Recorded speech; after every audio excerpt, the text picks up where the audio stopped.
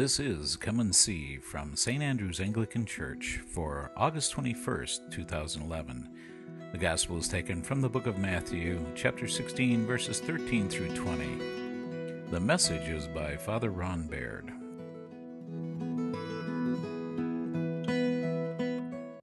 This morning's Gospel lesson, Jesus has taken his disciples into the region called Caesarea Philippi. It's in the northeast part of Israel, unlike last week when I said that the opposite side was the northeast, that was the northwest. I had my east and west mixed up. Sea's on the west. This is in, near Mount Hermon and near Syria, in that area, in what is now the Golan Heights, as a matter of fact. So here he is standing here, and Caesarea Philippi was a Greek city that had been built by Herod the Great, and it was known particularly for its cultural influence. And there were lots and lots of what they called churches in those days, temples. And you can still go there today and see the street where all these temples were. It's actually called Banus now, after the god Pan. Remember the god Pan? He was half goat and half man. And the reason why was that he had been worshipped at that place for a long time. There's a big cavern, sort of a big cavern into the rock with a spring in it. And it was believed that that was where Pan lived. And so shepherds would come. Seems to make sense that the shepherds would worship a half sheep, half god man, or half man god, wouldn't it? And so they would come there, and they began to establish a center of worship for him. So when Herod decided to build a city like this, that seemed like a natural place because people were already coming to this place. It was a source of water and a natural place to build the city. And around that great big cavern is where this street grew up. And there were all these different temples on it. There was a temple to Caesar Augustus, and there was a temple. My favorite one was the Temple of the Dancing Goats, which was all the way down on the end. I always figured that's where all the action was. You got the dancing goats going on down there. It must have been a fun place. But there must have been 20 places to worship God or a god on this one street. And so here Jesus is, and you kind of have to picture this. These are all like people who came in from out in the countryside who don't go to the big city. They probably looked a lot like me in New York City, sort of shell-shocked by what was going on with the number of people. And so they're all standing there, and all these people are coming to worship all of these gods. And it is there where Jesus turns to his disciples, and he says, "Who do people say the Son of Man is?" Now, we know that the Son of Man is another term for Jesus, don't we? I mean, so we tend to read it that way. But there's another use of the Son of Man in Scripture. In Daniel, the Son of Man is talked about frequently. And sometimes, even in earlier Scriptures, it's used meaning just a mortal person. But in Daniel, it's an apocalyptic figure, someone who is being sent by God to restore Israel to the wholeness to which he had intended for it, who was going to save and redeem Israel. And so the Son of Man is a Hebrew term. It's sort of slang or cryptic, meaning the Messiah, the Mashiach, the anointed one of God. And so that's who Jesus asked. And now we know that he is the Messiah, but they hadn't really gotten that far yet. And so Jesus asked them a philosophical, theological question in the midst of all of these temples that are going on. And so that, they're a lot like you all are. When I start asking you questions, they start throwing out the answers. So if you don't like that method, blame Jesus. He started it. But he says, who do people say that the Son of Man is? And some of them say, well, some people said that he's Elijah. Well, some people said John the Baptist was the Son of Man. And so, they're all throwing out all these answers. And then Jesus changes the question to say, but who do you say that I am? Now, that's an interesting way of putting it, too, because the word I am in Hebrew is also the name of God. Who do you say that I am? And so here Jesus is saying this, kind of giving him a hint, yes. Who do you say that I am? you can sort of see all the disciples get real quiet. You have to wonder what was going on in their mind. Did some of them want to say the answer, but well, if I say the wrong one, that's going to be bad. Or did they think, who does he think he is? Or what? And Peter, being Peter always does this, blurts out right off the bat, "You are the Messiah, the Son of the living God." Now, what's interesting about that is that second part of it, the Messiah part, you could sort of guess because he's been asking about who do people say the Messiah is. And so Peter's saying, "You're the Messiah." But the Son of the living God is a really foreign concept to Jews. There is only one God. He didn't have kids like all the Greeks did, and the Greek gods did. So to say you are the Son of the living God is taking this a step further. He's really saying, you are God. You are the Messiah. You are God. And you can imagine the disciples' reaction at that. They probably were in shock. I said, "Oh, good grief." Now, to get a sense of that, can you imagine if I said to you, "Who do you all think I am?" And one of you stood up and said, "You're the second coming of Christ." Wouldn't you all be like, "What?" I mean, it's sort of like David Koresh time. We got a cult going on here. I mean, what's next, Kool-Aid? I mean, the whole thing would come in. Well, to a great extent, it must have been like that somewhat for the disciples too, because, I mean, God is God, and this was Jesus. He was a person.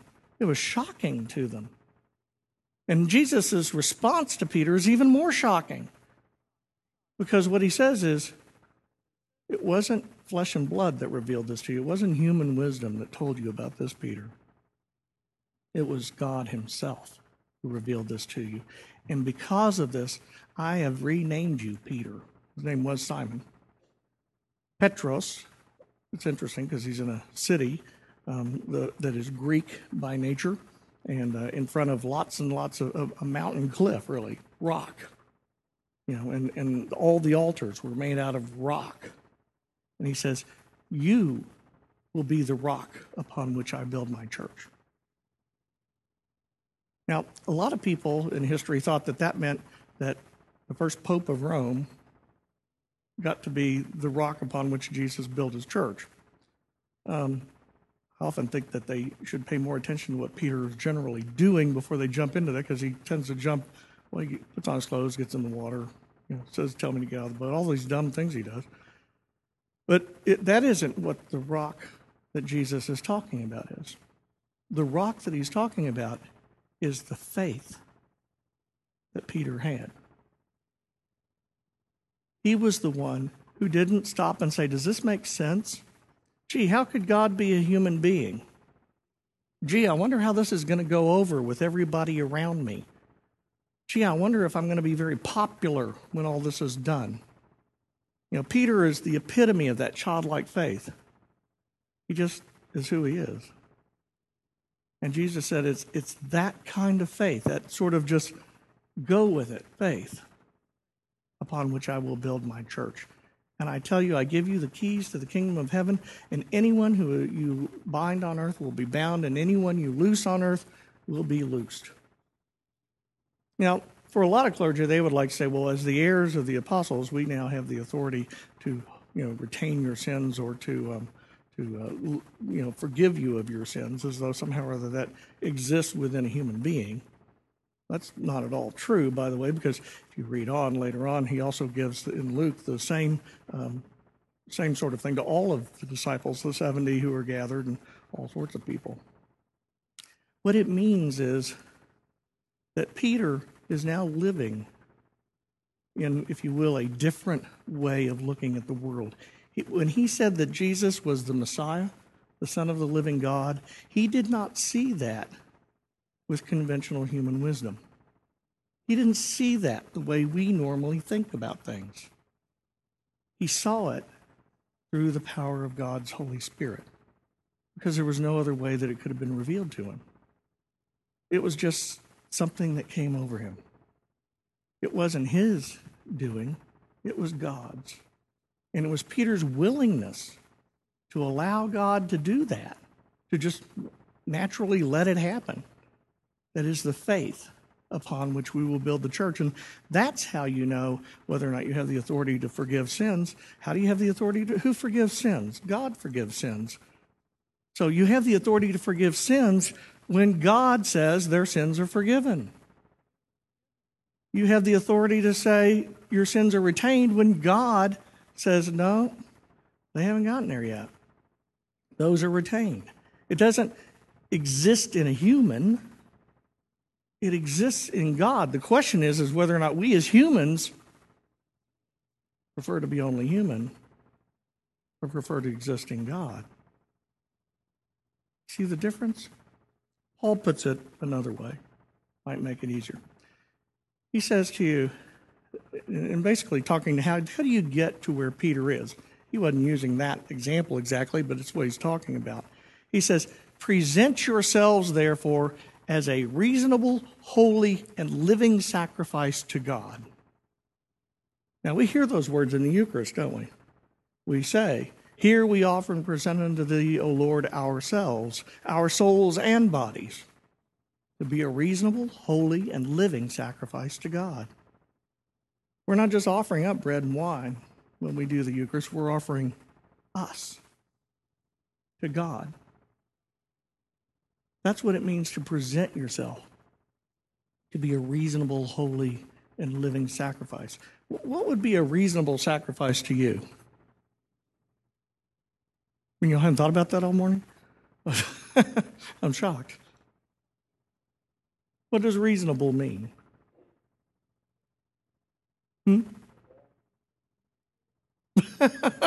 Well, there you go. What'd you say? Acceptable?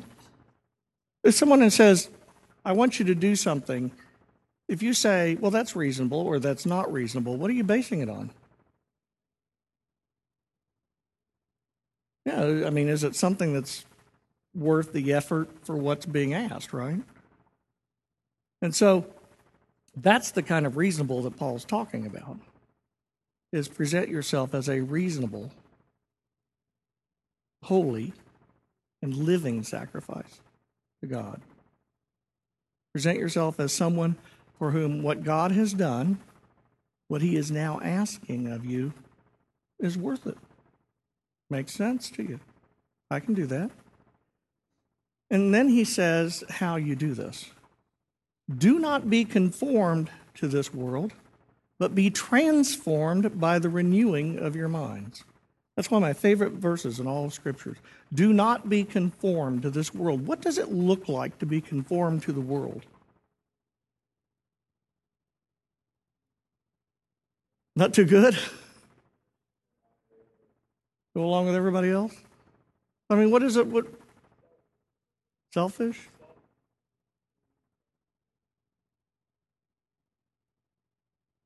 I'd say all those are being conformed. I'm not sure all that's being conformed to the world. Does the world approve of selfish people? I mean, if your reputation gets out that you're selfish, yeah,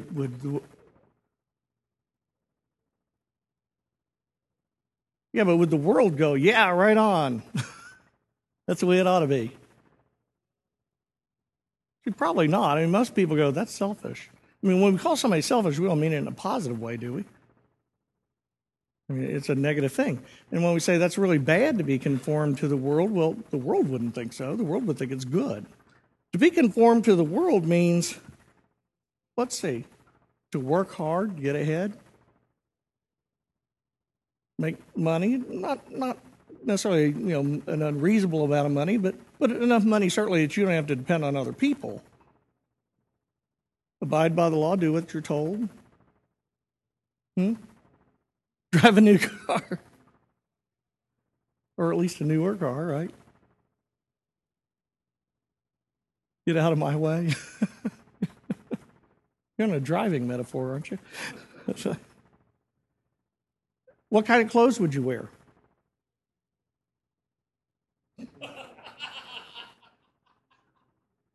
Conservative?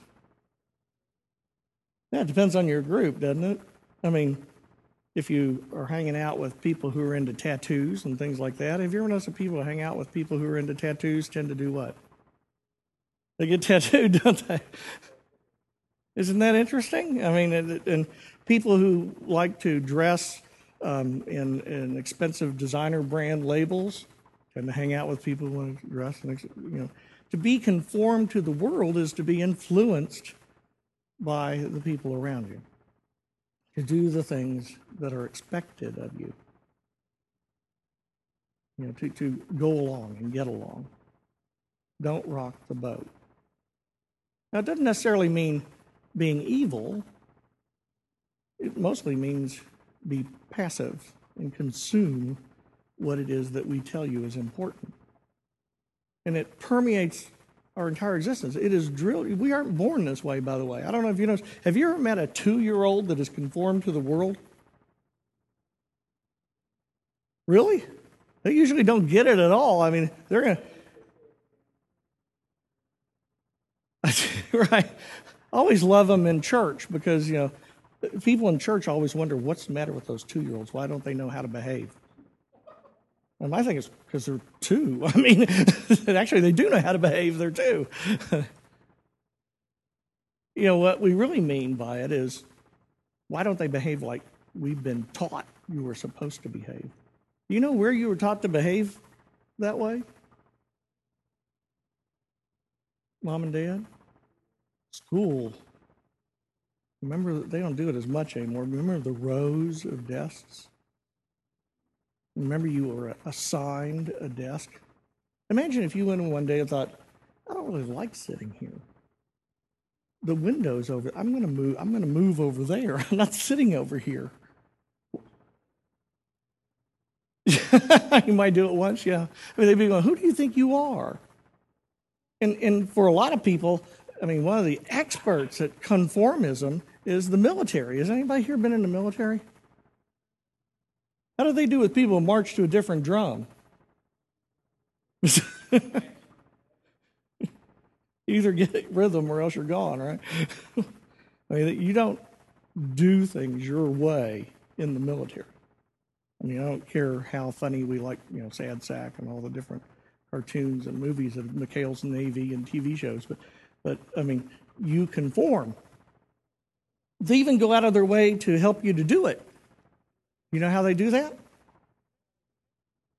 You march some more. Well, that's one way, yeah, marching. But there's one particular way that they all do it. Haircut, well, they do that too, but there's even a more distinctive way because the women don't have the same haircut. Your uniform, yeah. You look alike. Isn't it interesting that that's really popular in schools right now? Why do we do that? Because we want them to conform to the standards that we've established. Now, you could say that's a good thing or a bad thing. I mean, it depends. I mean, obviously, in some cases, the way people aren't conforming in schools isn't working real well. It's causing all kinds of problems. But either way, it's a way in which the world says, fit in. Now, it's kind of funny because, to me, you realize that even kids who are in gangs and wear all this stuff, you do realize that they are wearing a uniform, don't you? And they are conforming. And the only difference is they're not conforming to the adults. They're conforming to other adolescents. And yet Paul says, do not be conformed to this world. What ways do you conform to the world?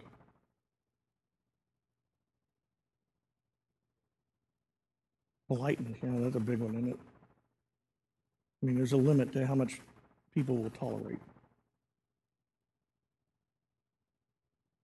When you were a little kid, did you ever go up to anybody in the grocery store and say, lady, why are you so fat?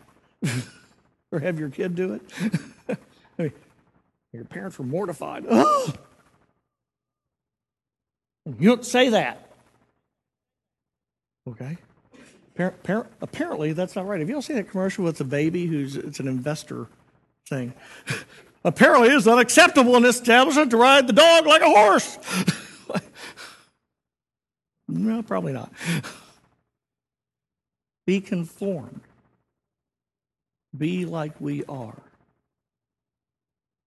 And then ultimately, what happens is that sometimes we even lose our identity in doing that. Some of us embrace it and do it well. Some people get lost in it altogether. Well, Paul says, do not be conformed to this world. If you notice, by the way, he isn't going to say, do not be conformed to anything. But he said, do not be conformed to this world. Why would he say, do not be conformed to this world? We're not meant for this world. Not our destination. Well, it's not going to last, is it? I mean, you could be conformed to the world, but the world's going to pass away, which means, guess what? You get to go too. You're gone. I mean, what good would that be?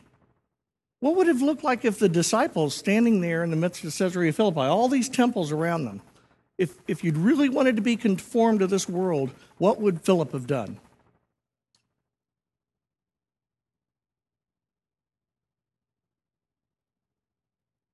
Yeah, if I'd been Philip, I'd have been down at the Dancing Goats. I mean, that's where the action is. I mean, what in the world do you want to stay here for? They would have wanted to fit in. When in Rome, do as the Romans do. When in Caesarea, do as the Caesareans do, right? Try to fit in. Paul says, do not be conformed to this world. Rather, be transformed. Now, what does it mean to be transformed? Changed? Complete change, yeah. I mean, we're doing an experiment you can read about in the newsletter where they've gotten some monarch butterfly larvae, and they're growing them. They should grow them in a little container in the Sunday school so that the kids can watch the process from moving from larvae to butterfly and how that all changes. The butterfly is a long-term symbol of the resurrection because of this. That's a transformation, isn't it? The word is metamorphos. We know what metamorphosis is. It means change, transform.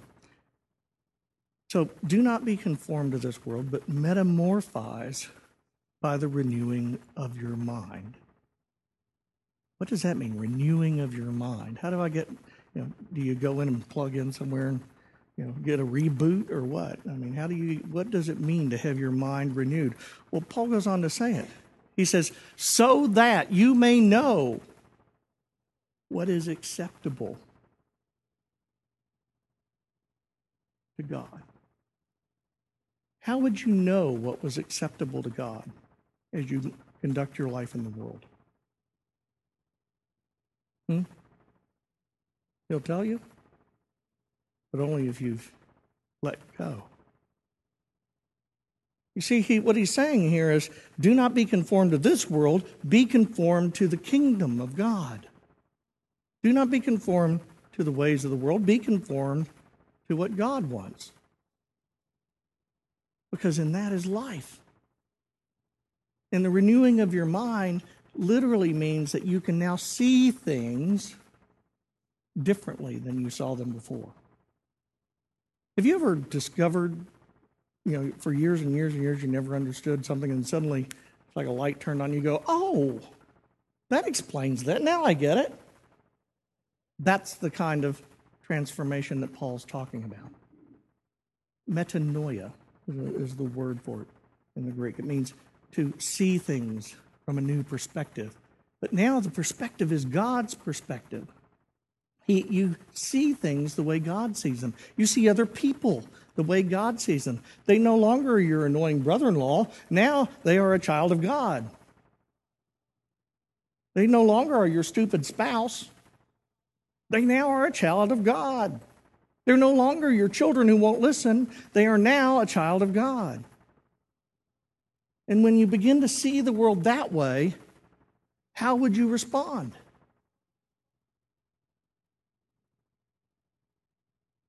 But how? I mean, what would you do? How would you treat them? The way God would treat them, right?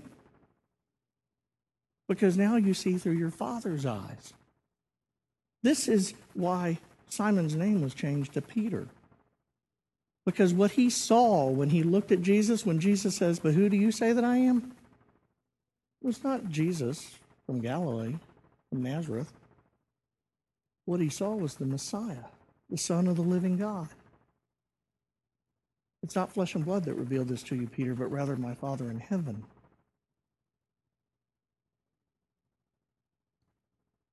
Why did he change his name? It was a common practice in Israel to get a new name when something happened. We have Abram becomes Abraham, Jacob becomes Israel.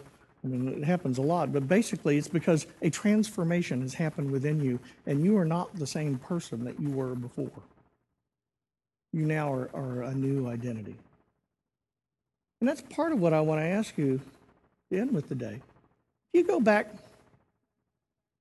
a long time ago, the people who knew you back when, would they recognize you? Would they know you? Would you still be the same person to them?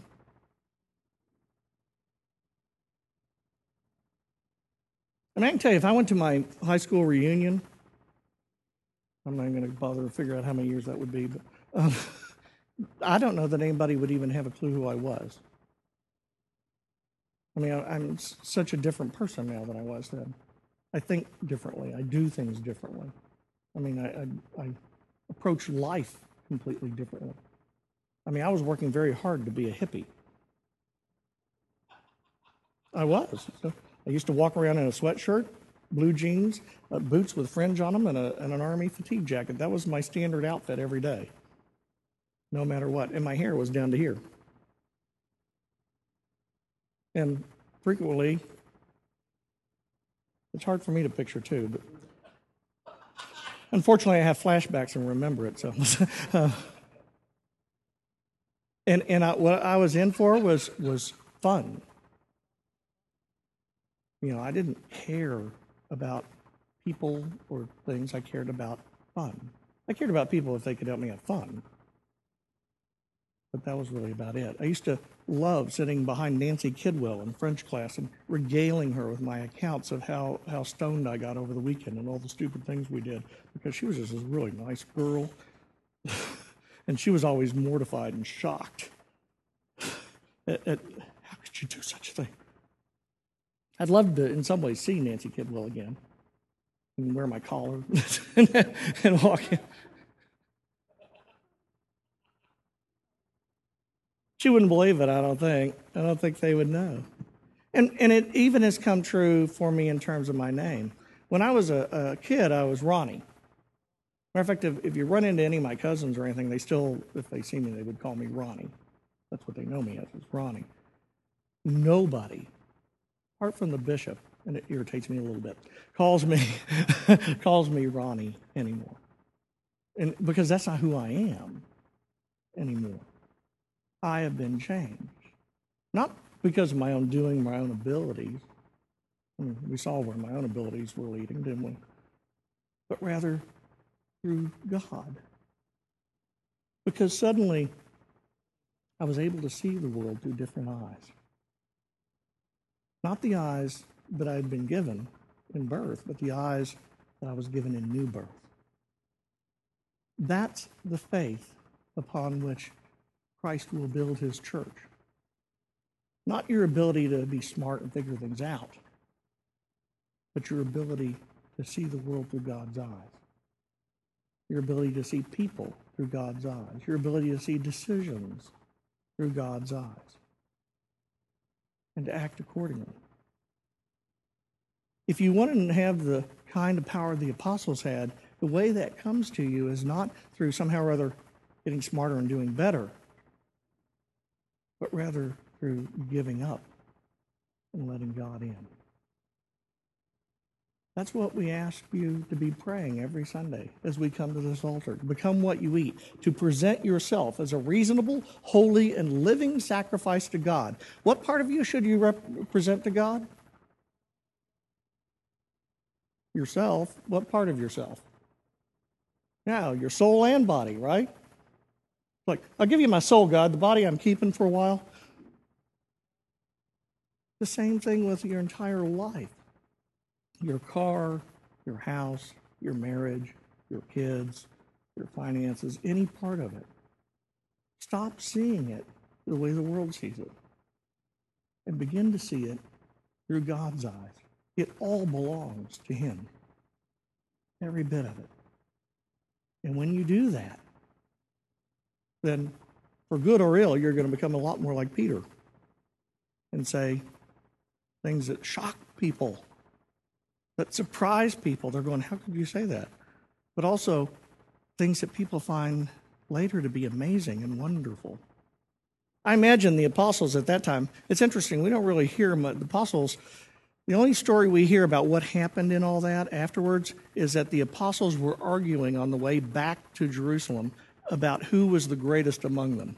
Now, after Peter's big show, now they suddenly don't like it that Peter got the answer right. And so now they're jockeying for position, in the midst of that. I suspect at the moment they were just like, I can't believe he said that.